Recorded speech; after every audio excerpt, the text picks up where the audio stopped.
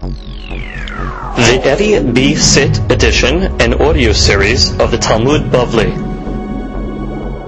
Masechet Sotah has been dedicated by our good friends and Talmid, Mr. Jaime and Dina Dana, Hashem Yishmenem V'Hayim, for the success of their children, and especially the Fu'as Shelema Moshe ben Dina, V'le'ilui Nishmat Yosef ben Sarina, David ben Frida, Meir ben Zohara, Moshe ben Feiga Ruth, Sarah bat Esther, Feiga Ruth bat Esther, and Esther bat Yochevet.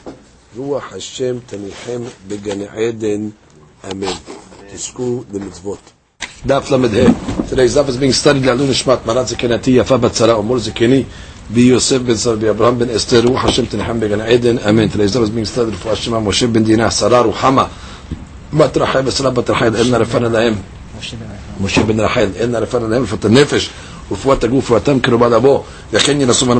today's daf on Lamed Daled Amud Sheni, and we are right on the bottom of the Amud, bottom line. We're going back to some dirashot regarding the sending of the Meragelim, the spies. So the pasuk says that the Meragelim, they returned back to the camp. So the pasuk says Vayashuvu mitur haaretz. They returned from spying the land. Says Miketz arba'im yom. It's giving you the full pasuk over there. It says Vayelechu Vayavo. It says Vayelechu Vayavo el Moshe. It says, and they went and they came to Moshe and to Aaron.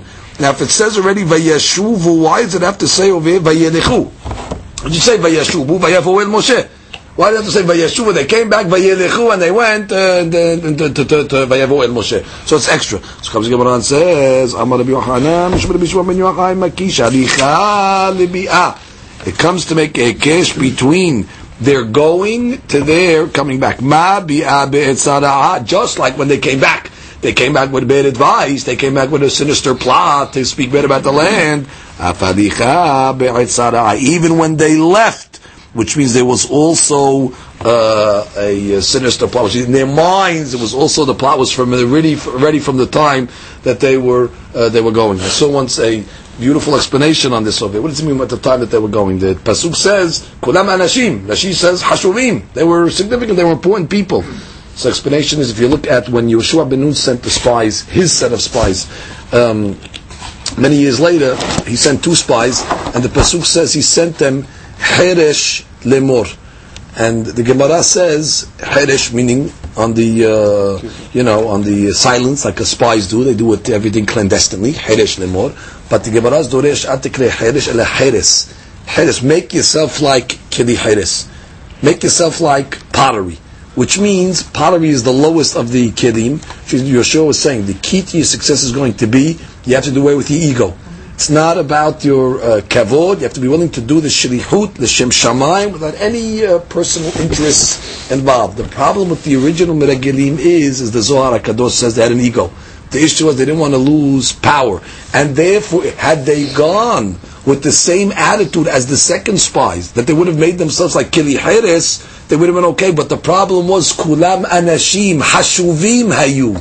They were Hashuv. They held themselves as important. You can't succeed if you hold yourself as important. So, Adrabah, the Hashuvim is to their detriment. The Hashuvim is a problem.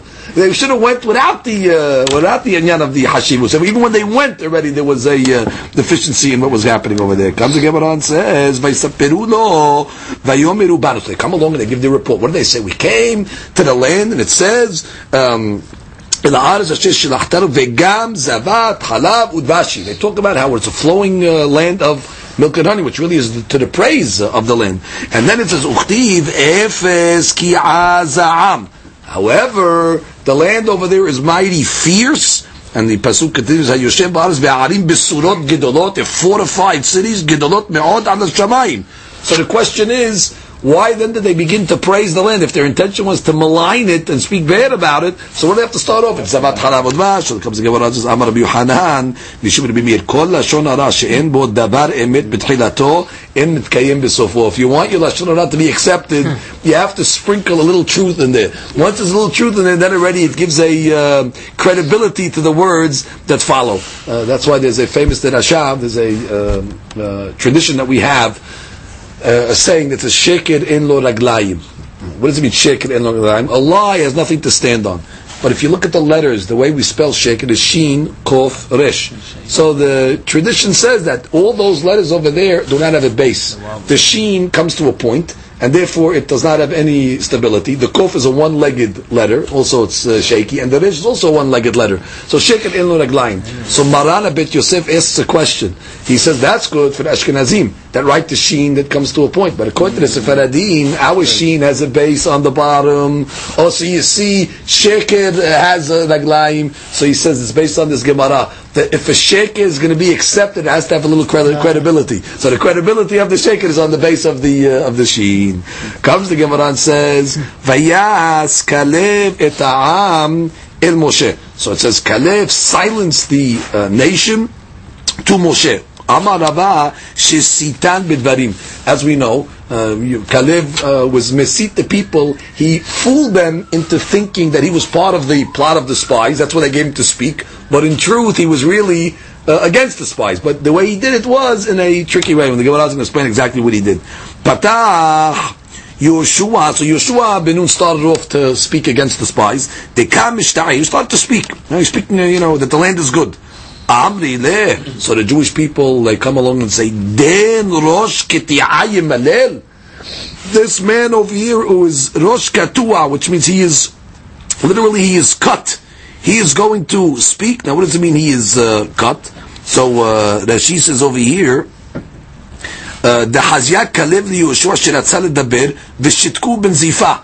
Actually Kalev silenced Yoshua. So that gave more credibility to the people that they thought Kalev was with them. V'amru lo rosh hakatua yedaber mish rosho katua she'en lo banim litol chelik ba'aretz hu yedaber b'fanenu, which means Yoshua ben Nun, as your tradition tells us, did not have any sons. He only had daughters. And therefore they're coming along to say, what does he care? He shouldn't have an opinion on the land. He has no sons to inherit the land. So therefore his opinion shouldn't weigh in anything. Let the people that have children, that the land of Israel is going to defend. We have to go to war. We have to fight and all that. You're going to put our boys in the danger over here in the war. We have something to lose. He has nothing to lose, this Rosh Katu over here. And therefore he has no right to talk on this subject. So I saw brought that from the Mefarshim that they also say that what does it mean Rosh Katua? Why do you call him Rosh Katua?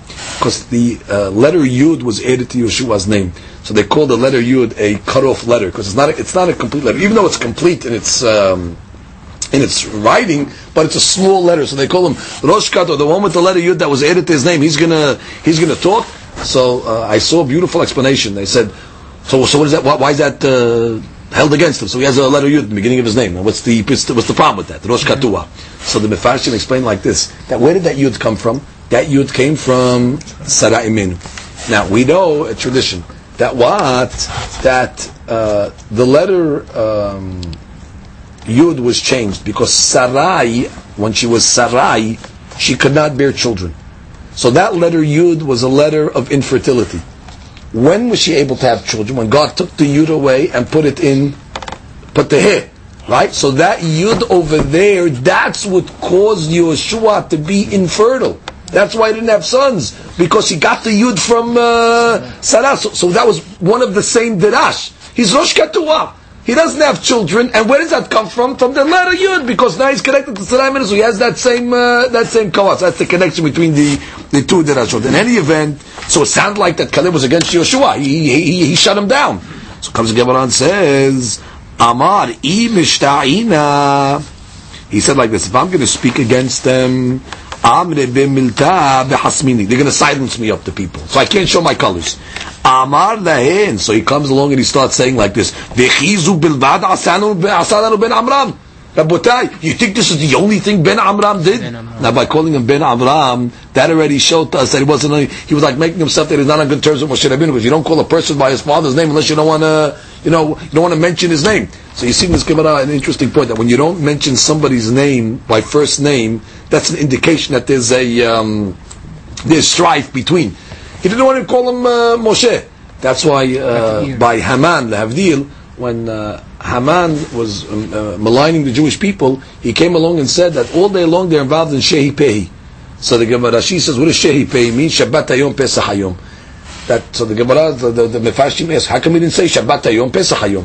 How come he said Shehi Pehi? Because he had such a disdain to the religion that he couldn't even say the word Shabbat. He didn't even want to say the word Pesach. So you see that when the opposite is true, that when you refer somebody by his first name, it brings ahavat to the person. That's why it's very important to always remember a person's first name and refer to him by the first name. Because by mentioning the name of a person, it creates a link between the person that's talking and the person that is receiving. Over here you see, Ben Amram, right away, Ben Amram. That's why the Pasuk says when Shaul HaMelech was against David HaMelech, before he became king, it says, Madua lo ba ben Yishai, Gam temol, gam ayom ila lachem. So your first name is Ben Yishai. So again, you see there was a strife between. That's a rule. In any event, Savre beginutei, the people thought he was speaking beginut of Moshe Rabbeinu. They thought that he was going to say something negative. So what happened? Ishtiku. So everybody kept quiet there with Kalev has to say. Amar lehu. So all of a sudden he comes along and makes an about face. He tells the Jewish people, look how good Moshe Rabbeinu was. Hotzi'anu min Misrayim. Ve'kara lanu et hayam. Ve'echilanu et haman. Look what he did to us. He took us out of Misrayim. He gave us, he split the sea. He gave us the man. Im yomar asu sulamot ve'alu l'rakiya lo nishma lo. If Moshe Rabbeinu would tell us to build ladders, to climb up the ladders to go to the heavens, should we not believe him? Which means look how much he did for us, Moshe Rabbeinu over here. Alo na'aleh. So he comes along and says, let us rise up, v'yarashnu otah, and we will indeed inherit the land. That she says, Alo na'aleh afla shamayim, which means not to Israel.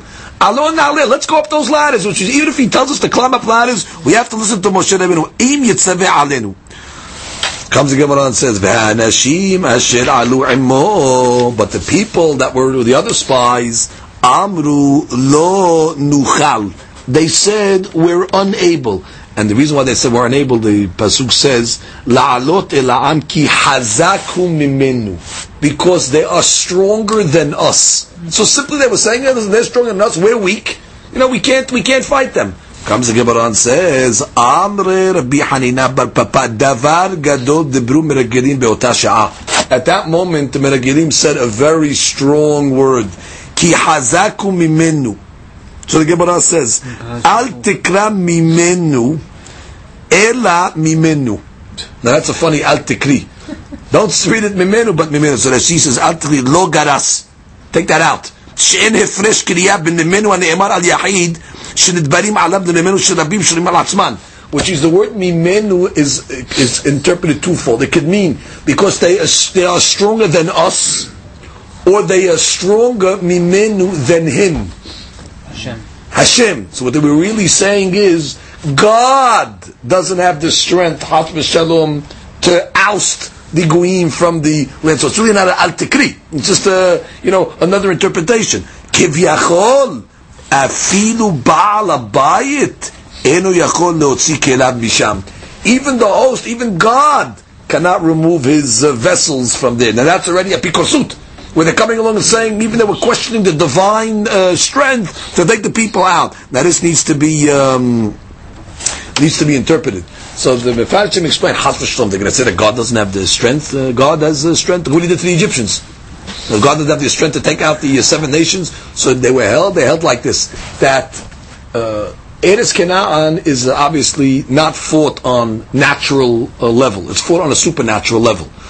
It's based on what? How many averot the Canaanim have, and how many mitzvot the Jews have.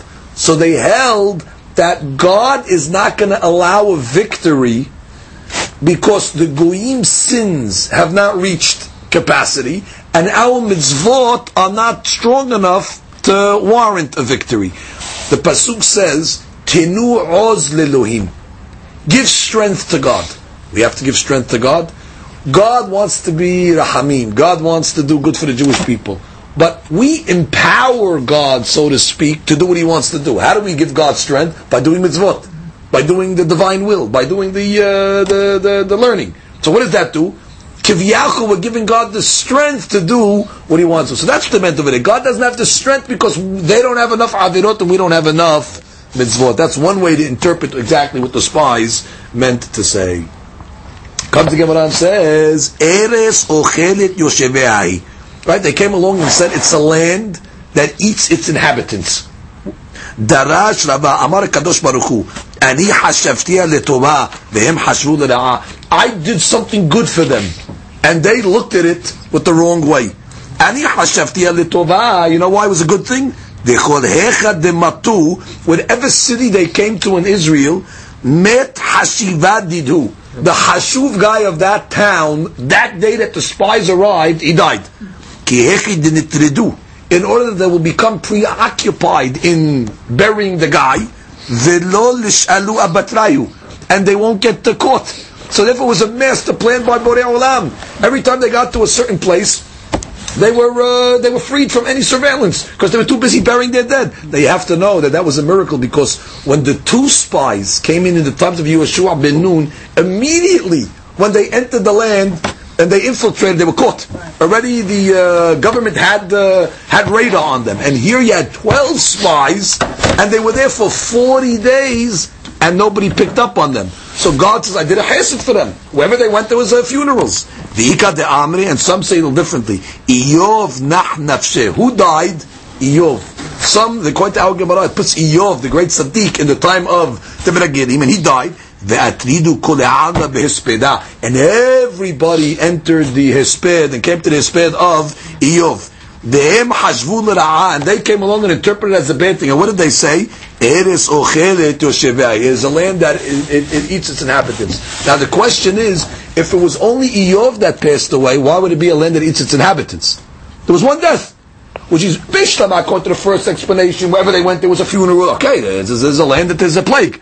But Sheikh, tell me there's only one guy that died, and it was just a mass funeral for Iyov. So why does that scare the people? So one guy died. So what's the problem? So I saw from one of the Mefarshim, he says interesting interpretation like this. You have. There was a custom. Remaining. Lecture mode on. There was a custom in the olden days that whenever a regular person would die, they would not bring him to the funeral. They would put him in a cave, like in a catacomb, and they would store all these graves in that place. When a tzaddik would pass away, they would bring out all the kevarim, all the old graves of the coffins of the people that passed away, and make a funeral together with the tzaddik, because they held that with the tzaddik, he'll take all the neshamot up to wherever they're taking them up to. It's like they'll tailgate on the neshama of the tzaddik. So what happened? For many years, people would die. Once Iyov died, now so hundreds and hundreds of kevarim are coming out of the woodwork. So now they came along. They didn't know it was one man that died. They thought that now look how many people died in one day over here. Hundreds of people. So therefore, it's not one person. But indeed, God did this again to preoccupy the people. So you see, what was the problem with the spies? The problem with the spies is they reported what they saw. See, they didn't lie. They did see mass funerals. But the problem is they didn't look at it with the right vision. They didn't look at it with the right eyes. It was their eyes that looked at it in a sinister way and therefore did not read it properly. Comes the Gemara and says, when they saw all these giants, they came along and said, we felt like grasshoppers. And then they come along and add and they say, and you know what? They thought of us like we were grasshoppers. So the Gemara says, Amar Rav Mesharshia, Miragelim Shakarehavu. The spies were liars. You know why?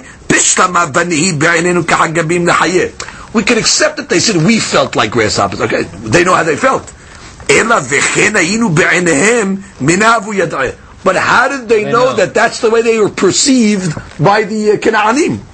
So the Gemara says, Velohi. It's not so. They weren't lying. You know why? When all the people were dying, right? So they had to give the mourners a seudah. Even the Canaanim had a custom to give the mourners a seudah. That's seudat havra'ah. That's the first meal after the burial, right? Where were they giving the seudat havra'ah?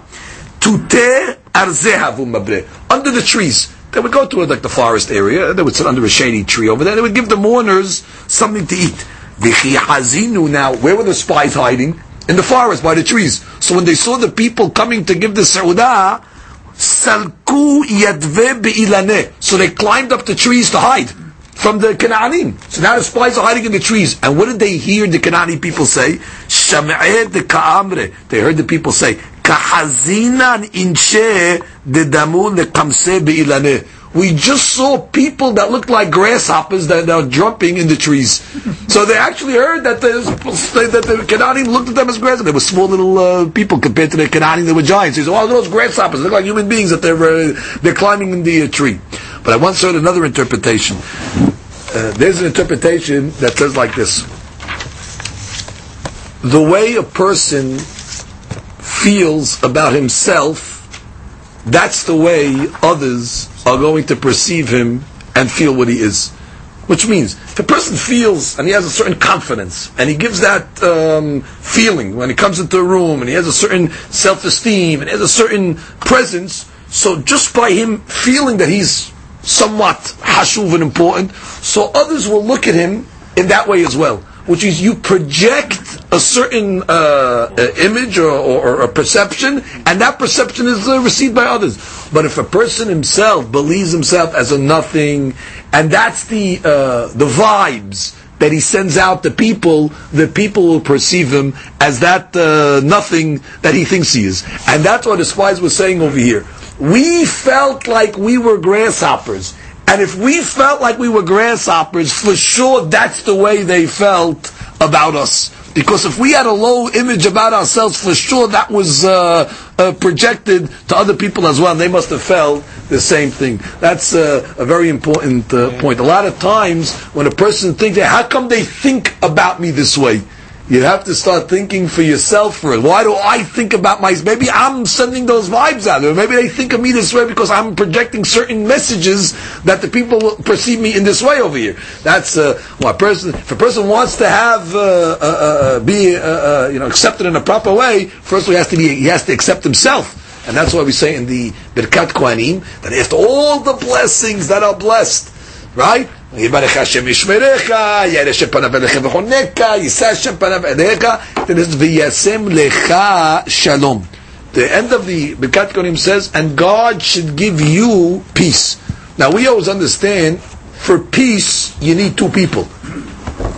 Right? If there's a mahloket, right? So there's two people fighting. So to say V'yasem Lechem Shalom, you should have peace among yourself. The explanation is that before you can be accepted by anybody else, first you have to have your own peace. V'yasem Lecha Shalom. Person has to be happy with who he is. Person has to be complete with himself first. Once a person is comfortable with who he is and happy with his existence, once he has shalom, then already others will have the same feeling towards him. And that's the grasshopper syndrome that they're talking about over here. Comes the Gemara and continues. Matisa kol ha'edah.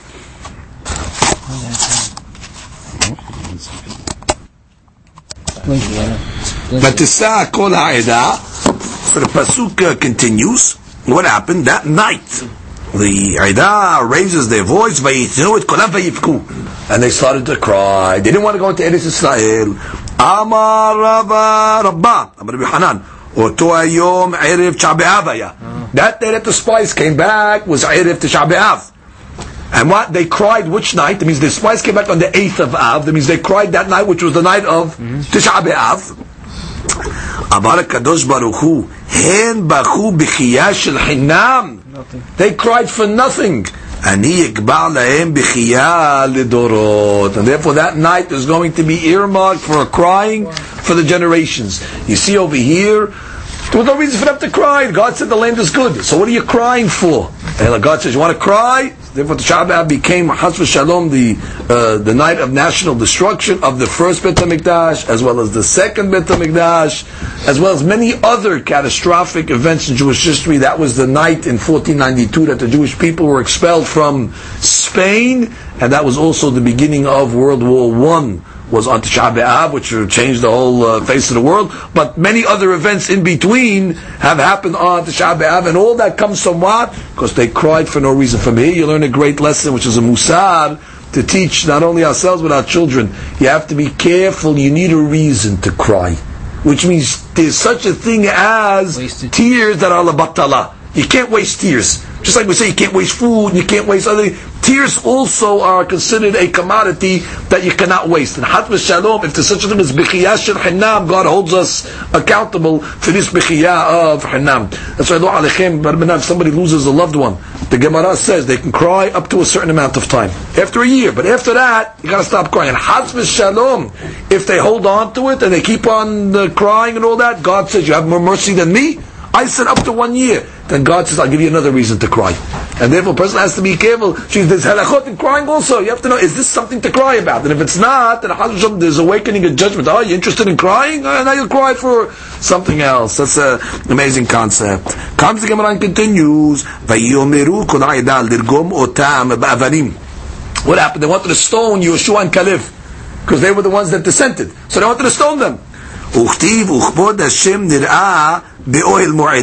And right after that it says, and the glory of God was seen in Ohel Moed. So what's the connection between the Pesukim? Amar Reb Chaya bar Abba melamed shenatlu avanim v'zarkum kelape ma'ala. Wow! Not only will they look at the stone Caleb and Yoshua, they actually took stones and they threw them towards the Shamayim. Now I have to understand what does that mean, kelape ma'ala?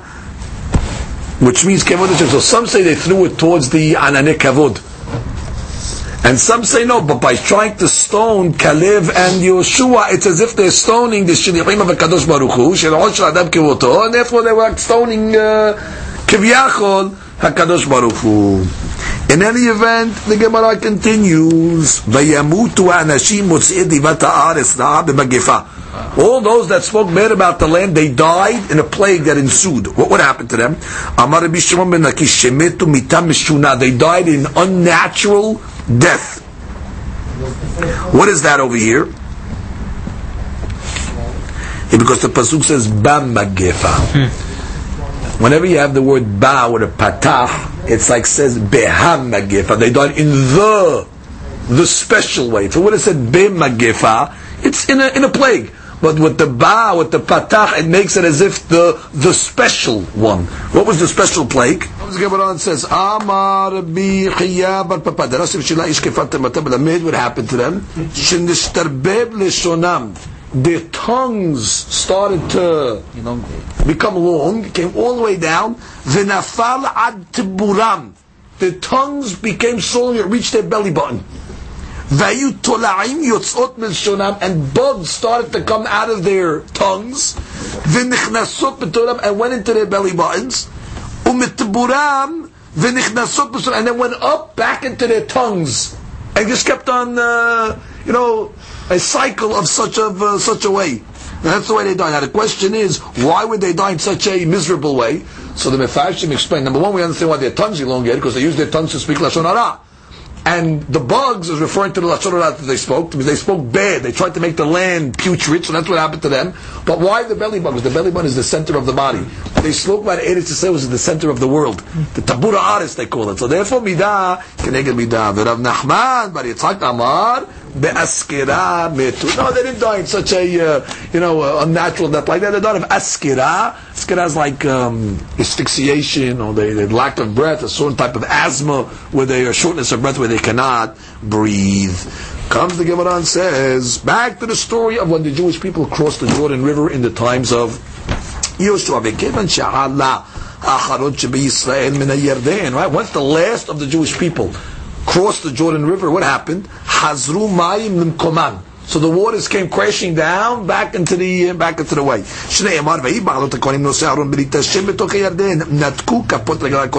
Which means, let's just review how this happened. The Kohanim were holding the Aron. The Kohanim were on the Transjordan, the outside of Israel, right? They stuck their feet in the Jordan River. The second the Kohanim stuck their feet in the Jordan, the water started going backwards. They just stood in place. As they stood in place, all the Jewish people crossed. After the last Jew crossed the Jordan River, the Kohanim stepped back. Now they were still on the other side. Once they stepped back, the water came crashing down. Now, how did they get across? So comes the Gemara and says, "Vayashuvu me'avdim komam vayelechu ketmol tzotshom." The waters went like it was the day before and the day before that. Al kol gedolotav. Nimsa Aaron v'nosav v'kohanim mitzad echad. The Aaron and its carriers were on one side. The Israel mitzad echad. And the Jewish people were on the other side. What happened? Nasa Aaron it nosav. The Aaron lifted the Kohanim off the ground. Ve'avar. And they flew across the Jordan River holding the Aaron HaKodesh Shene'emar.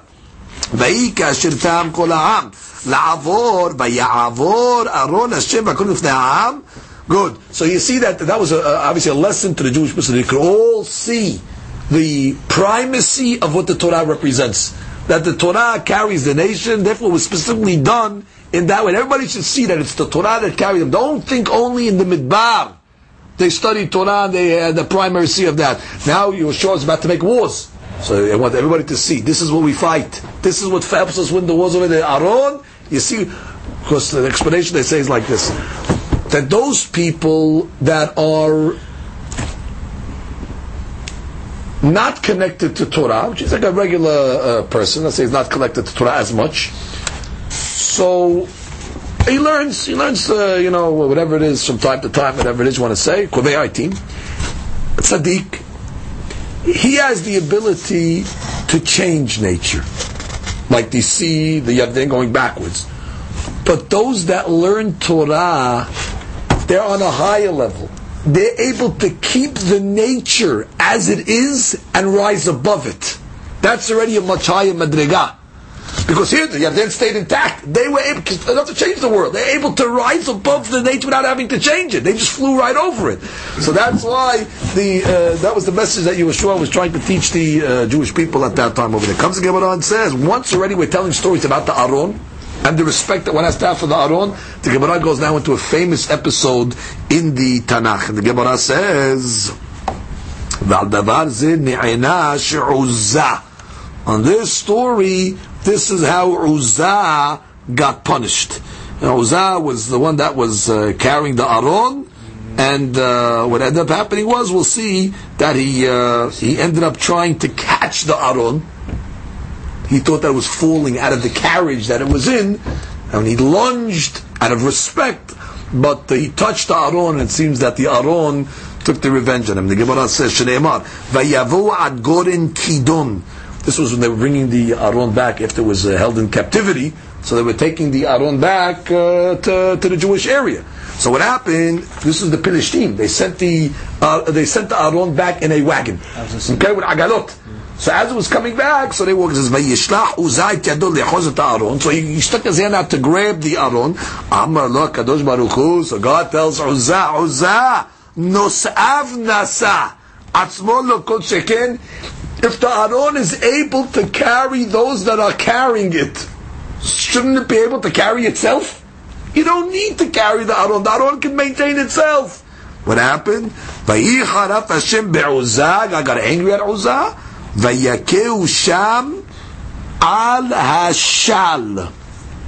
Now, what is al hashal? What does that word shal mean? So the Gemara says, Rabbi Yochanan v'Rabbi Elazar, hadamar al iske shalu. That means on the mistake. Shalu is a mistake. He made a mistake that he forgot that you shouldn't grab the Aaron. So the Kiddushav, the Aaron, came after him. Some say he actually he did his needs in front of the Aaron, which means he went to the bathroom in front of the Aaron, which obviously was not a respect towards the Aaron. Good. Rashi says Sha'asas Sirachav. The pasuk Yishal Zetecha. Yishal is to fall, meaning something fell from his body. Yan Shalo, which means it came out of his body. Well, obviously, it was a lack of respect in that case as well. Okay, Rabbi Yochanan. So we said that over there. Vayamot Sham im Aaron Elohim. Okay, and he died over there with the Aaron Elohim. Amar Rabbi Yochanan. Uzzah ba le'olam haba. Even though he made that sin, he gets to olam haba. Shneimar im Aaron ha'elohim. He died with the Aaron. What does that mean? Ma Aaron le'olam kayam af Uzzah ba le'olam haba. Just like the Aaron is eternal, so too Uzzah is eternal, which means he still has a helik le'olam haba. Now comes the Gemara and says an understanding. Now, let's just clarify. The Mefarshim do put it. He didn't urinate in front of the Aron mamash. That would be a tremendous chutzpah. Uzzah would never do such things. So the Mefarshim say over here that he went far away from the Aron, but still, even though he put, let's say, even a wall up, but it was in the proximity of the Aron, which already he was held responsible. Good. Right, it was in the same direction as the Aron, which is already enough of a problem. David al asher paratz Hashem peretz be'uzah, which means God got angry at David because David has a share in this responsibility because he was the one that said to move the Aron. So he's like partly responsible for what happened to Uzzah, and that was a punishment to David, that this death of Uzzah should come through David. When the pasuk says Vayichal David, doesn't mean he got angry. Vayichal means his face turned black, like a cake that's on the coals that turns black. Vayichal lashon harara, that David's face turned black. That why did God bring this death through his hands? So comes the Gemara and says Ela me'ata kol echad dechtiv vayichal hachaname, which means, what do you mean? Every time it says now the word vayihar, it doesn't mean angry, it means blackened, like a harara, like a cake on coals. Now, hatam ketiv af, haka lo ketiv af. When it's anger, it normally will say vayihar af. Vayihar af is referring to the anger. When it says vayihar alone, it's referring to blackened. Darash Taba. Now we question, why did God bring this catastrophe to David HaMelech?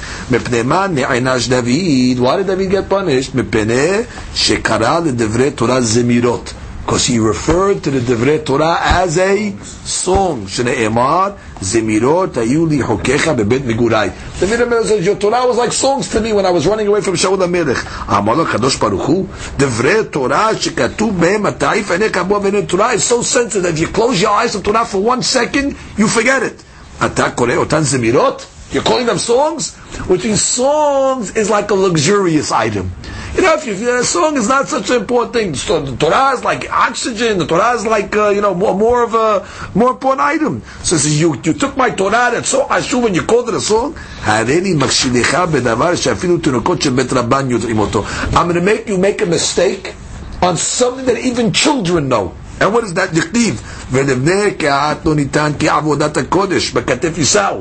Who holds how was the Aron transported? On the shoulders of the Nevi'im. And he had it sent in a wagon, which you forgot, you don't put the Aron in a wagon. And what happened? As a result that he put it in the wagon started to shake. The Aron looked like it was going to fall. Uzzah lunged towards it. So God says, you call the Torah Zemirot, you're going to forget even something that every child knows, that you don't put the Aron in a wagon. Now, the only question is, we have to give David HaMelech the benefit of the doubt over here.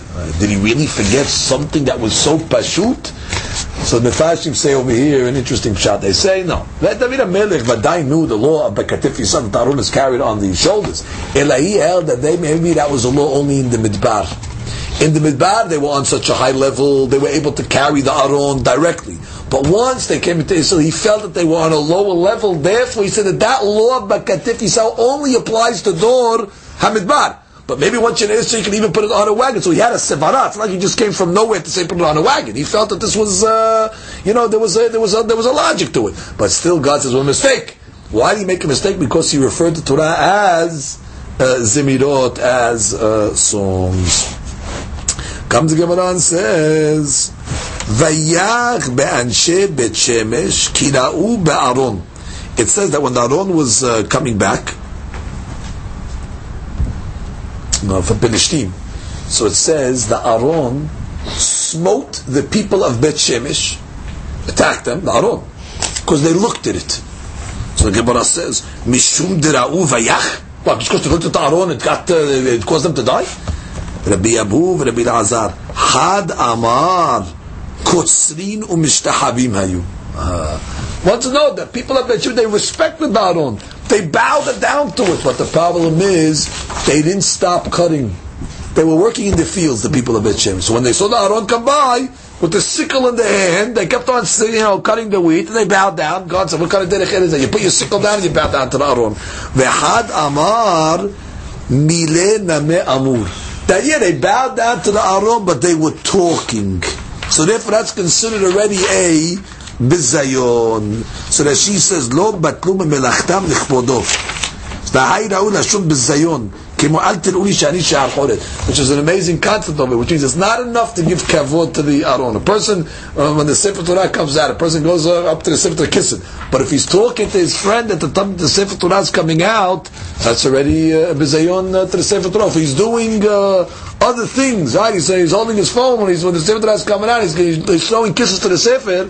I once was at a Sefer Torah dedication with one of the Gedolei Israel. And there was a fellow, how it is in the Sefer Torah dedication, they give the Sefer Torah to different people to dance with them. It's a beautiful thing. So there was one fellow that was smoking a cigar, and his turn came, so he's carrying the Sefer Torah, and he has the cigar in his mouth, and the Gadol was there, and he got so offended. He said, what does this man think? He's dancing with his wife? What is the Sefer Torah? Damn, have a cigar in his mouth at the time that he's carrying the Sefer Torah. So you see, it's not just enough to show kavod to the Sefer Torah. If it's done b'derech b'zayon, you see how strict the Aron had no mercy. If it was mistreated with a drop of disrespect, already there was a punishment. Comes the Gemara and continues. We go to the Amud Bet. Man amrech de imriyat. Uman ata alach de'ifsiyat. What were they saying? They were saying to the Aron, these people of Bet Shemesh, when the Aron was coming by, what did they say to the Aron? Who angered you that you got so angry and you didn't save yourself when you were taken into captivity?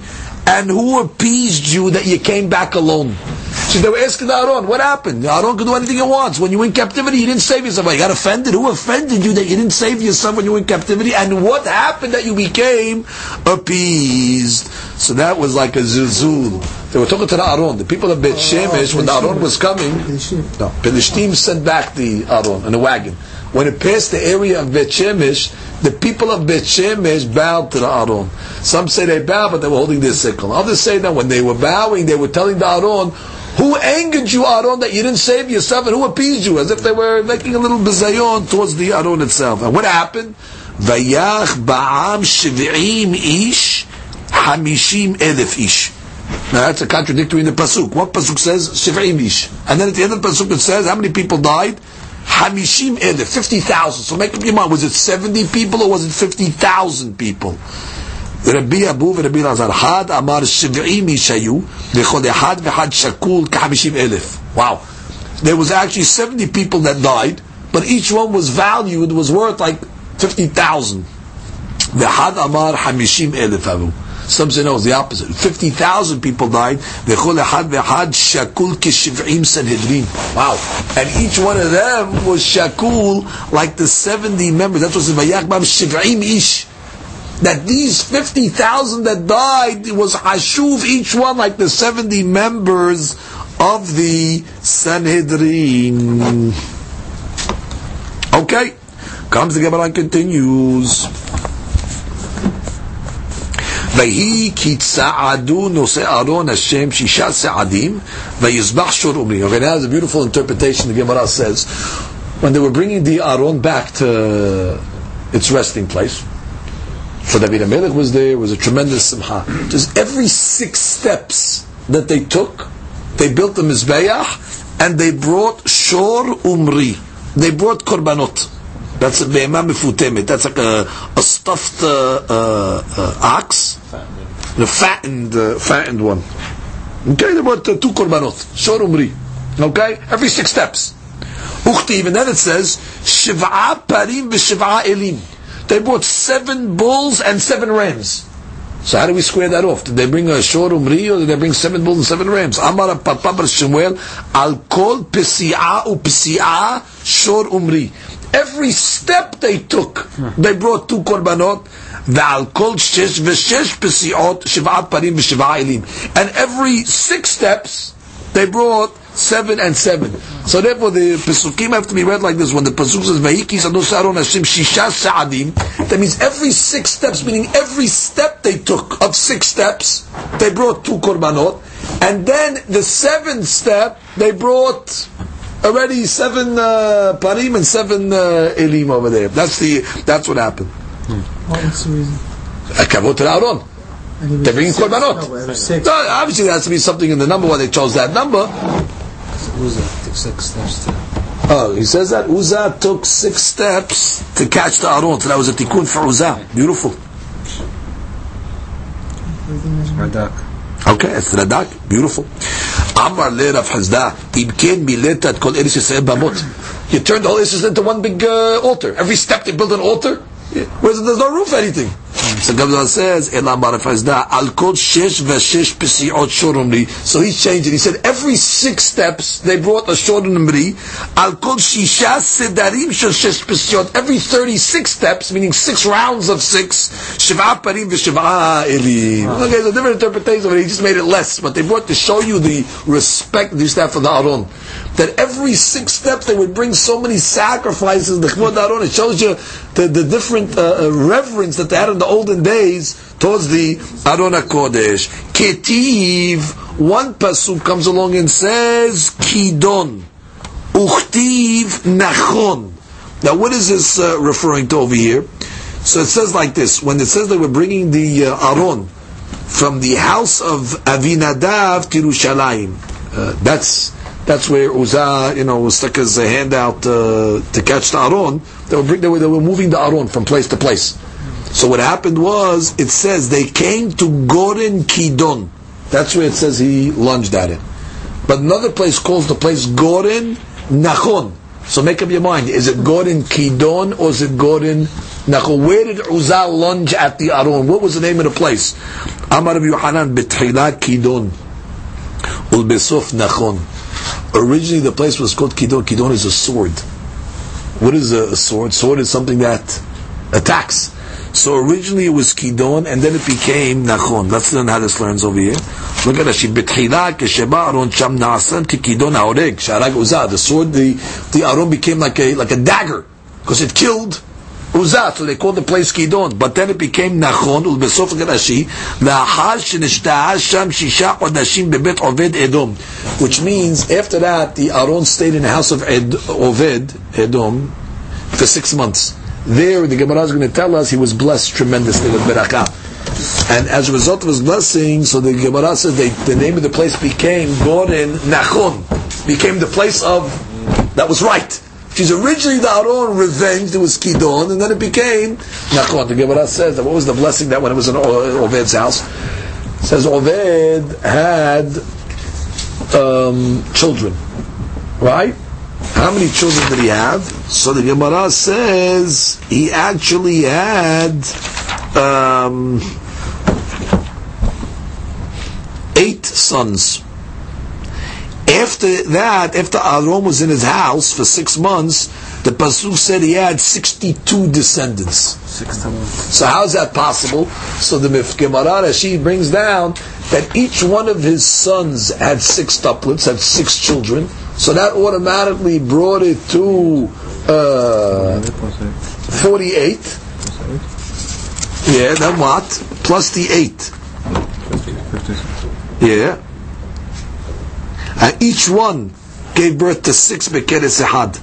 So he had now, so which means, including himself, which means he had a set of 6, so he went from 8 to 14, and each one of his 8 kids had 6, so that's 48 plus 14 is 62. That's how you got to 62. So the amazing thing, in a small amount of time, they all, so that's the face of that question. It was only for 6 months, how did it happen? So they all conceived at the time, and they all ended up, bringing so many, all that was from the Beracha of Zaron. There's a fantastic Yerushalmi over here that has to be spoken out. The Yerushalmi says, no, the Beracha was immediate. It was there for 6 months, Zaron. A miracle happened that Oved's wife, as well as his children, they were giving birth every 2 months. When normally the cycle would be 9 months for pregnancy, every 2 months already they were giving birth. So you see, the Aron, just by being in the house of Oved, brought Shemayim. So already it started off as Kidon, but then it became Nachon. It became right. Now that she brings that over here, another interpretation, which is we have to read. Let's read that she inside now. Look at Ulbesof, very important that she here. לאחר שנשתה שם 6 חודשים בבית עובד אדום נעשה נכון שהכין את ביתו דכתיב ויברך השם את עובד אדום Eshto shel oved Edom ushmona kaloteha, and his 8 daughters-in-law, yaldu shisha bekeres ehad. They ended up having 6 tuplets each. Dainu dechtiv pa'alti hashemini kiberachu Elohim. V'chtiv pa'altach 62 lo'oved Edom. Right? He had 62 descendants. Now that she says a totally different interpretation. V'shamati b'shem Rabbi Menachem b'Rabbi Helbo, Goren Nachon, it's got nothing to do with the story of Uzzah. Goren Nachon hu Goren Aravna Haibusi. Aravna was the fellow that David HaMelech bought the plot for the Beit HaMikdash. So originally it says, Ve'im ken haki garsinan, B'tehilan Nachon. Originally the Beit HaMikdash, that area is called Nachon, which means it was established. The Beit HaMikdash was built. Ul besof Kidon, but eventually that area where the Beit HaMikdash was built became Kidon. What does Kidon mean? Destroyed. Because the temple was indeed destroyed. Al Shem HaMizbeach shetchilato banui v'sofo hareb. So Kidon is the lashon of Churban. So that she brings an alternate interpretation. It's got nothing to do with Uzzah. The original place of the temple was Nachon, and then it became Kidon, which is lashon of destruction. Comes the Gemara and continues. Nimset ata omer. Gemara says, Shelosha mine avanim hayu. Oh, now let's discuss. There were 3 different episodes with stones. Now we should know these 3 episodes where there were stones lifted in order to make a monument. Gemara says, Ehad shekim Moshe be'eres Moav. One was where Moshe Rabbeinu established stones in the land of Moab. Shnei Emar. How do we know that he established a monument of stones in the Moab section? Be'ever Yarden be'eres Moab, and the Ever Yarden eres Moab, Mu'il Moshe u'be'er. But Moshe Rabbeinu explained the Torah. Uralanu omer v'chatavta alen et kol divrei HaTorah azot be'eretev. When Yoshua told the people to erect stones and write the Torah on those stones, it says write the Torah on the stones be'eretev. Explain it. Be'er. So just like Yoshua erected stones, must be Moshe Rabbeinu also erected stones. So even though it doesn't say beferush, so megezerah shava ba'er. So that's the first monument of stones that was in the times of Moshe Rabbeinu. Ve'atya be'er. Good. Ve'had shekim Yoshua betoch Yarden. That we learned already. That in the Jordan, as a monument that the Jews should know in the future that the Jordan split. Right? He told the people in the Jordan, lift a stone up and put it at the foot of the Jordan River so everybody will know that the water split. Shneimar v'shtem aseh abanim hekim Yoshua betoch Yarden. Ve'ehad shekim b'Gilgal. Remember, that was when they finally came to their resting place. The first night that they came into Eretz Yisrael, they built the Mizbeach by Har Nevo and Har Eval. Then they dismantled the Mizbeach after they wrote the Torah on these stones in 70 languages. And then they went to Gilgal and they erected a monument. So there were 3 different monuments. One in Ever Yarden by Moshe, one at the foot of the Jordan River, that was a memory of the splitting of the Jordan, and one at the place of Gilgal, which was the first place where the Jewish people settled on that night. Tanu Rabbanan, we have a Braita, Ketzat Katvu Yised Torah. Fantastic machlokah between the Yehuda and Shimon. We learned that on these stones, the 12 stones, Moshe Rabbeinu told, or Yeshua told the people that they have to write the Torah in 70 languages on the stones. Now the question is, how did they write it? So the Gemara says, Rabbi Yehuda Omer al gabe abanim katvu. They wrote it on the bare stones. Shneimar v'chatavta al abanim et kol divrei HaTorah azot ve'achar kach sadu otan besid. Then they put limestone over the words. So they covered it. And the reason why they would put the limestone over it, it's hard to read it if they're covering it, right? Out of kavod. Just like we have a law that says you're not to leave the Sefer Torah exposed or opened. So if Yeshua held, if you're going to put the Yehuda held, if you're going to write the Torah on the stones and leave it uncovered, it's not kavod. So they wrote it on the stone and then they covered it with limestone. So it comes again. Now again, which stones are these? This is the stones of the Mizbeach that was in Har Gerizim and Har Eval.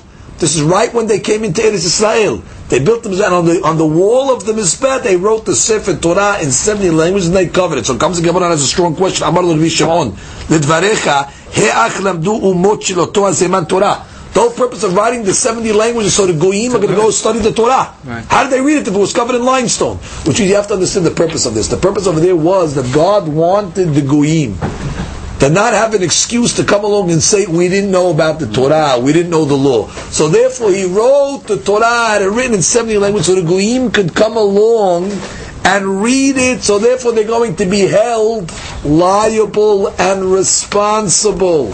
So the Bishop asked the obvious question: if they're supposed to read it so they know what to do, how are they going to read it if there's limestone on top of it? It's covering the letters. So comes again, look at how she says, Ha'atikot Torah, the only reason why they interpreted it into 70 languages, in order to come and learn it. So there won't be a claim that the Goyim will have, and they'll say, they're going to come and say, hey, we didn't know the 7 mitzvot in Noah, we didn't know the laws. Hey, you had the opportunity, you could have learned the laws. This is specifically referring to when the Jews came into Eretz Israel. They had an obligation to kill all the inhabitants. Anybody did not accept upon themselves the mitzvot. So they're going to have a claim. We didn't know what the mitzvot are. We didn't know what Judaism is all about. Here it is. You could have went and read it. Now we'll see exactly in a moment this concept. Amar lo. So the Yehuda says, Bina yitera natam behem hakadosh baruch hu. God gave the goyim great intuition. The shigru notirin shelaim. God sent, or the goyim sent their scribes to the stones. The kilfu et tasid. They chipped away the limestone. The shivua, and they copied it on their own scrolls, and they brought it back to the goyim.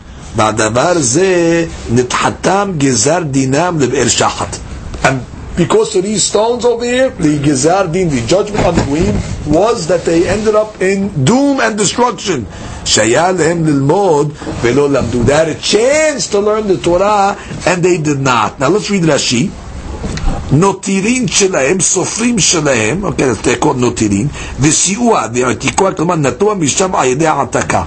They copied and gave it to the Goyim. The Ben Ish Chai explains that this was done again on purpose. Because if they only wrote it on the stones, and they put the limestone on the bottom and the words on top, the words would have been written clearly. They would not have to copy it over, because it would be evident, they would be able to read it clear. The fact that they had to chip away the limestone, the letters became very dulled as a result of it. So you needed these experts to write it on their own parchments in order that the Goyim will be able to read it. And as a result, they brought these scrolls back so everybody was able to see it, which means if it was written on the stones themselves, they wouldn't have copied it over. And therefore wouldn't have been accessible to as many Goyim as it was. As a result of writing the limestone over it, they were forced to chip it away. Now, since it was illegible, they had to write it over in what they thought it said. And then they brought the copies to everybody else. And now by reading it, they knew what the Torah was. Therefore, nobody can have an excuse if they did not accept the Torah itself. Now, we have to explain over here, again, when we talk about that they wrote it in the 70 languages over here, it was in order for them to see what was going on.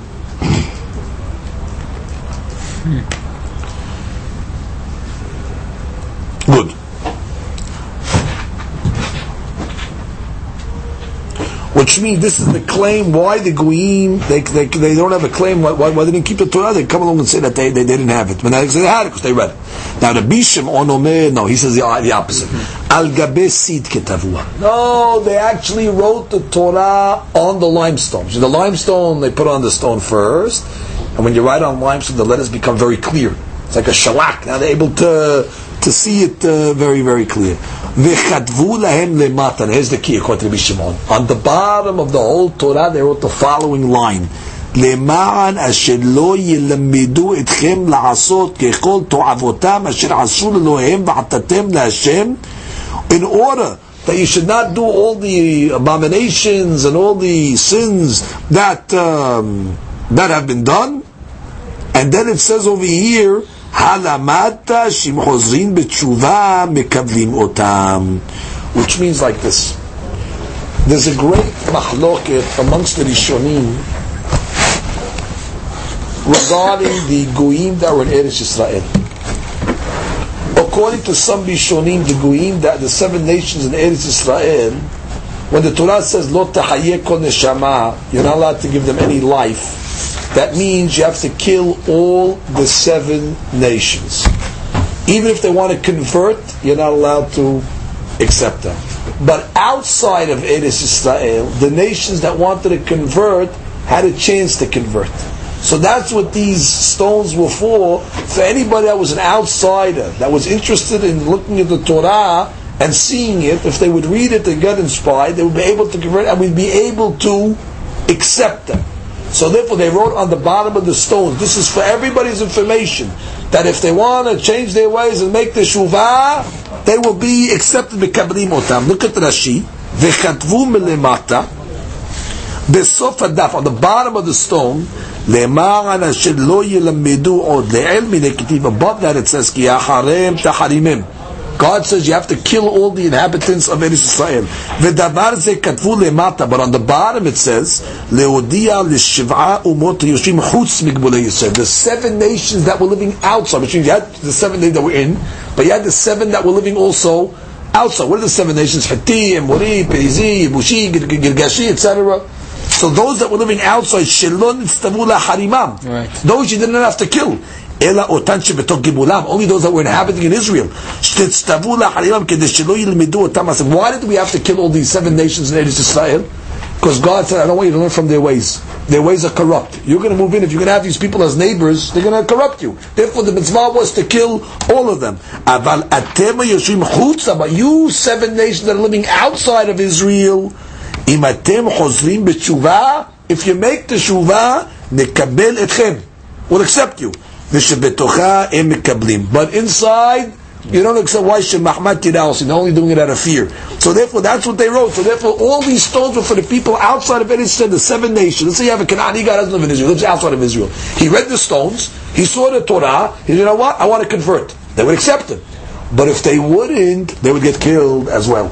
And that's what brought them down into their destruction, because they can't say, hey, we didn't know. Hey, you know, hey, you have the Torah written on these stones over there. And that's what they wrote on the bottom, in big letters, according to some of the Mephasim, in bold letters. If you make the Shuvah, we're going to accept you. So if everybody had a clear understanding what the score was.